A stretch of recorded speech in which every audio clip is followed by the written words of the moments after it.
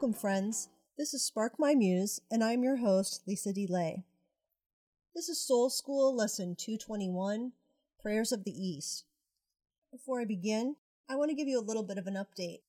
For March 2022, I will be traveling quite a bit, and for anyone who's financially supporting me on Substack, sparkmymuse.substack.com or patreon.com/sparkmymuse, I will be updating with photos and details, and probably publicly I won't be talking about what I'm doing all that much.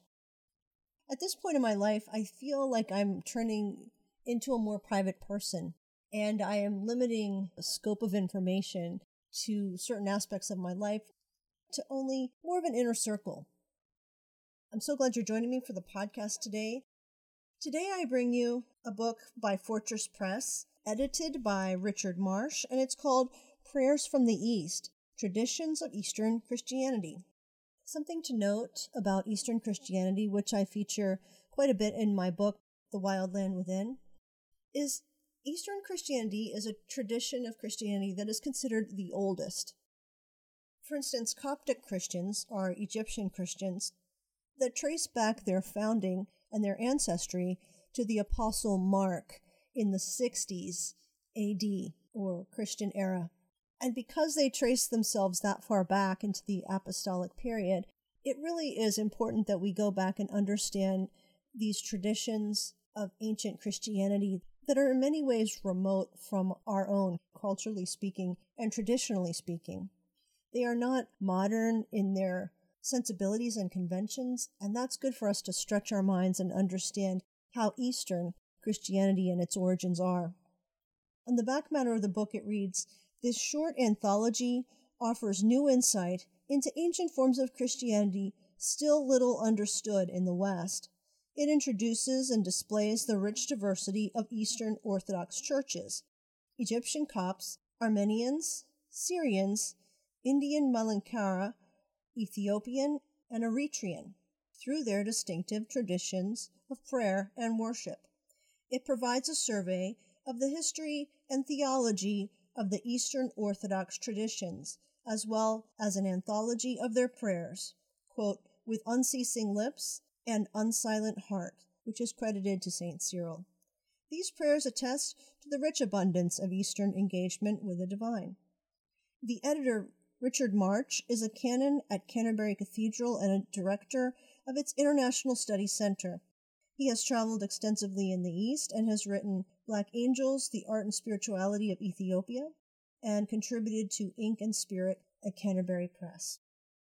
On page 2, the editor of this book describes a little bit about the Orthodox or Eastern churches. I will read this to you to give a sense of context for the prayers that I'm going to be reading.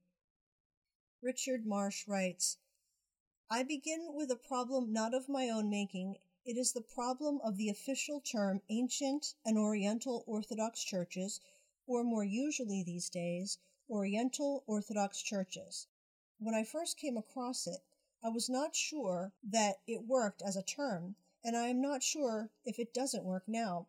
More importantly, I know that many members of the churches covered by this cumbersome name find it both baffling and sometimes offensive. And they have a point.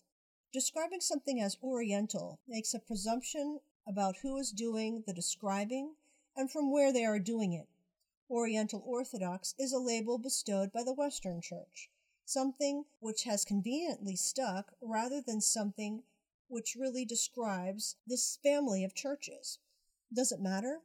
It's not for me, a Western Christian, to make that sort of judgment, but there is a perfectly reasonable principle that out of respect you call people what they want to be called.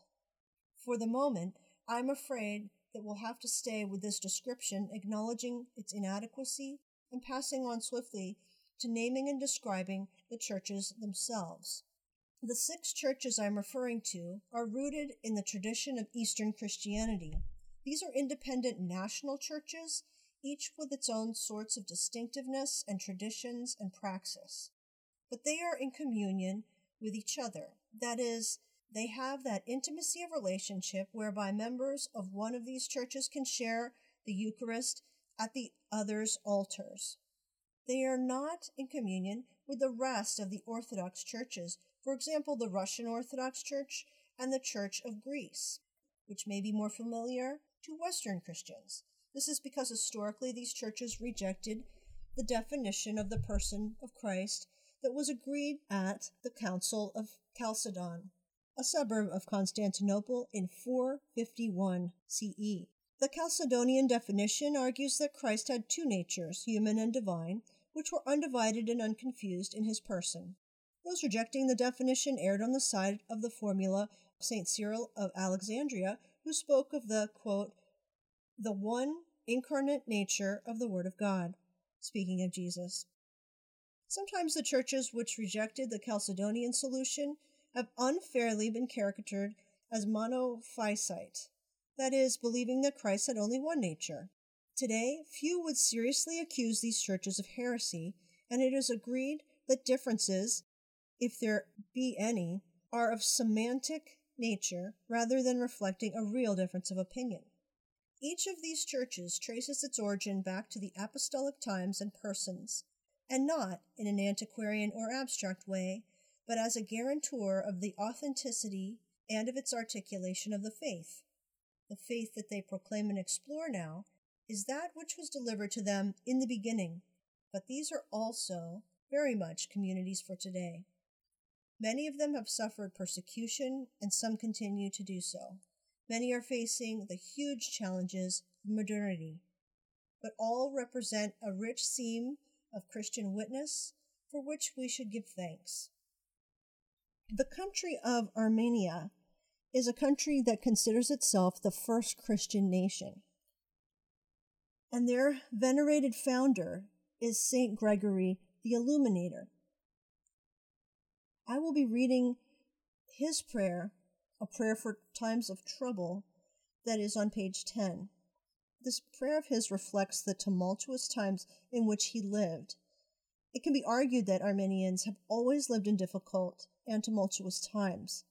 Within the last century, 1.5 million Armenians were killed in the genocide, and millions more exiled from their native land, so that there are now many more Armenians living outside their native land than in it.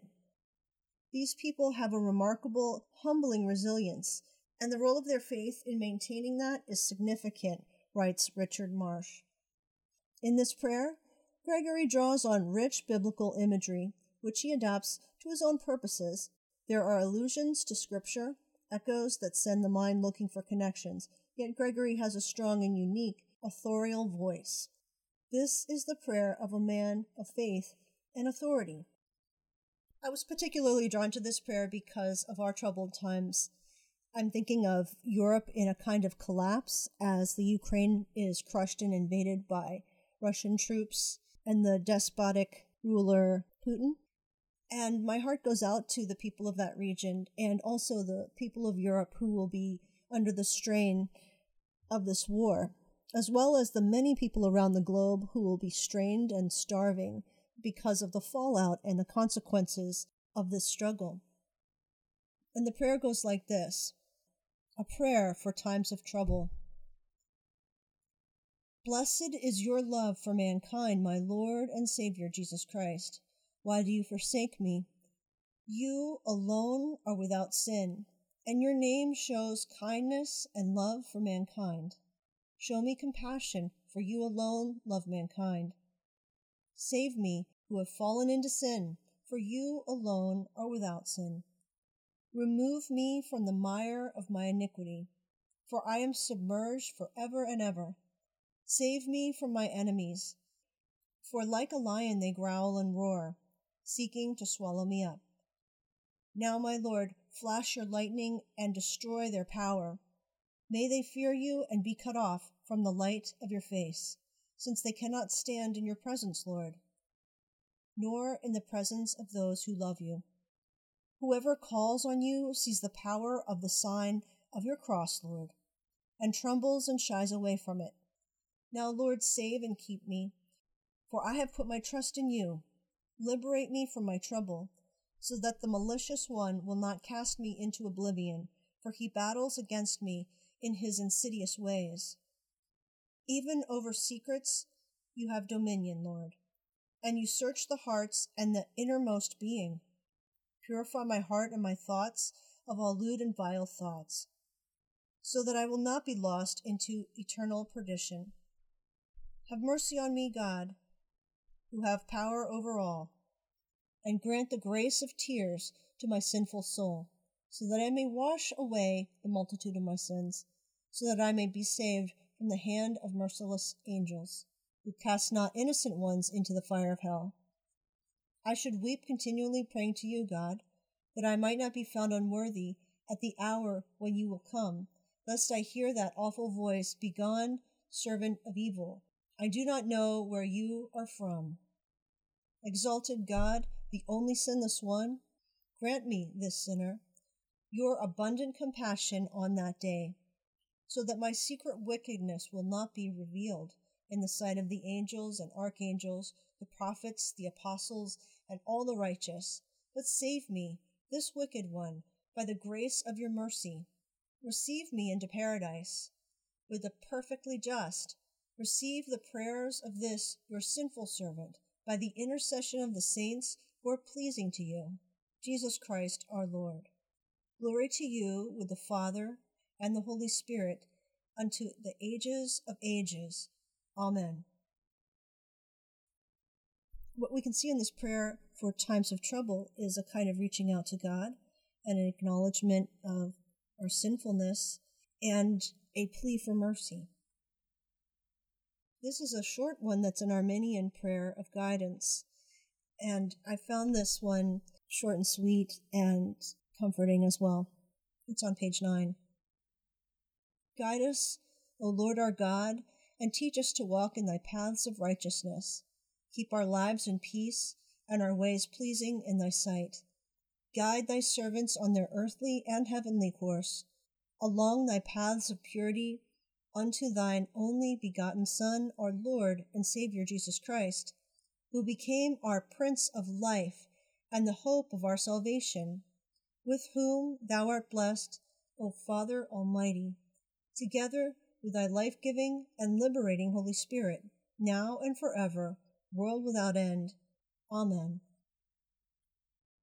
And finally, I will read one last prayer, written by Hovhannes Gernatzi. I might not be saying that right, but I hope I am. Hovhannes was born in Garni, a town not far from the modern Armenian capital of Yerevan. He spent some of his early years in the famously beautiful monastery of Gerard. He had much fame as an evangelist and traveled fervently in Armenia and to the Holy Land. This prayer reflects rather elegantly on journeys throughout the Bible, summing them up in the journey made by Christ to Emmaus. In this context, the journey that leads to the believer embracing the mystery of the resurrection is the journey of us all. In some respects, this little prayer is a spiritual journey itself. As I leave you with this prayer, I ask that you would also pray for me and my journeying. In some ways, I feel like I'm on the tail end of the hero's journey that Joseph Campbell talks about. I don't know where the journey will take me or where it will end, but I know that it is in God's hands, and I'm very thankful that I've been able to have it. A prayer for traveling. Leader to life, path to truth, our Lord Jesus Christ. You led Joseph to Egypt and the people of Israel through the Red Sea, and Moses to Mount Sinai, and his people to the land of promise. And you traveled with Cleopas and his companion to Emmaus. Now I pray you, Lord, lead my companions and me to travel in peace on the journey before us. Save us from the visible and invisible enemy, and lead us safely to the place we are headed. For you are our way and our truth and our life. Glory and worship to you, now and always, and unto the ages of ages. Amen. Thank you for listening today. I invite you to go to sparkmymuse.com and get more information on the links to follow along as I'm journeying, and to listen to more of Spark My Muse and the other episodes. Additionally, I will be leading Sunday sessions at 7 p.m. for my book, The Wild Land Within. You can find a way to sign up for that at tiny.cc/WLW. Those last 3 letters are capitalized WLW. I also thank you for sharing this episode with somebody else. God bless you.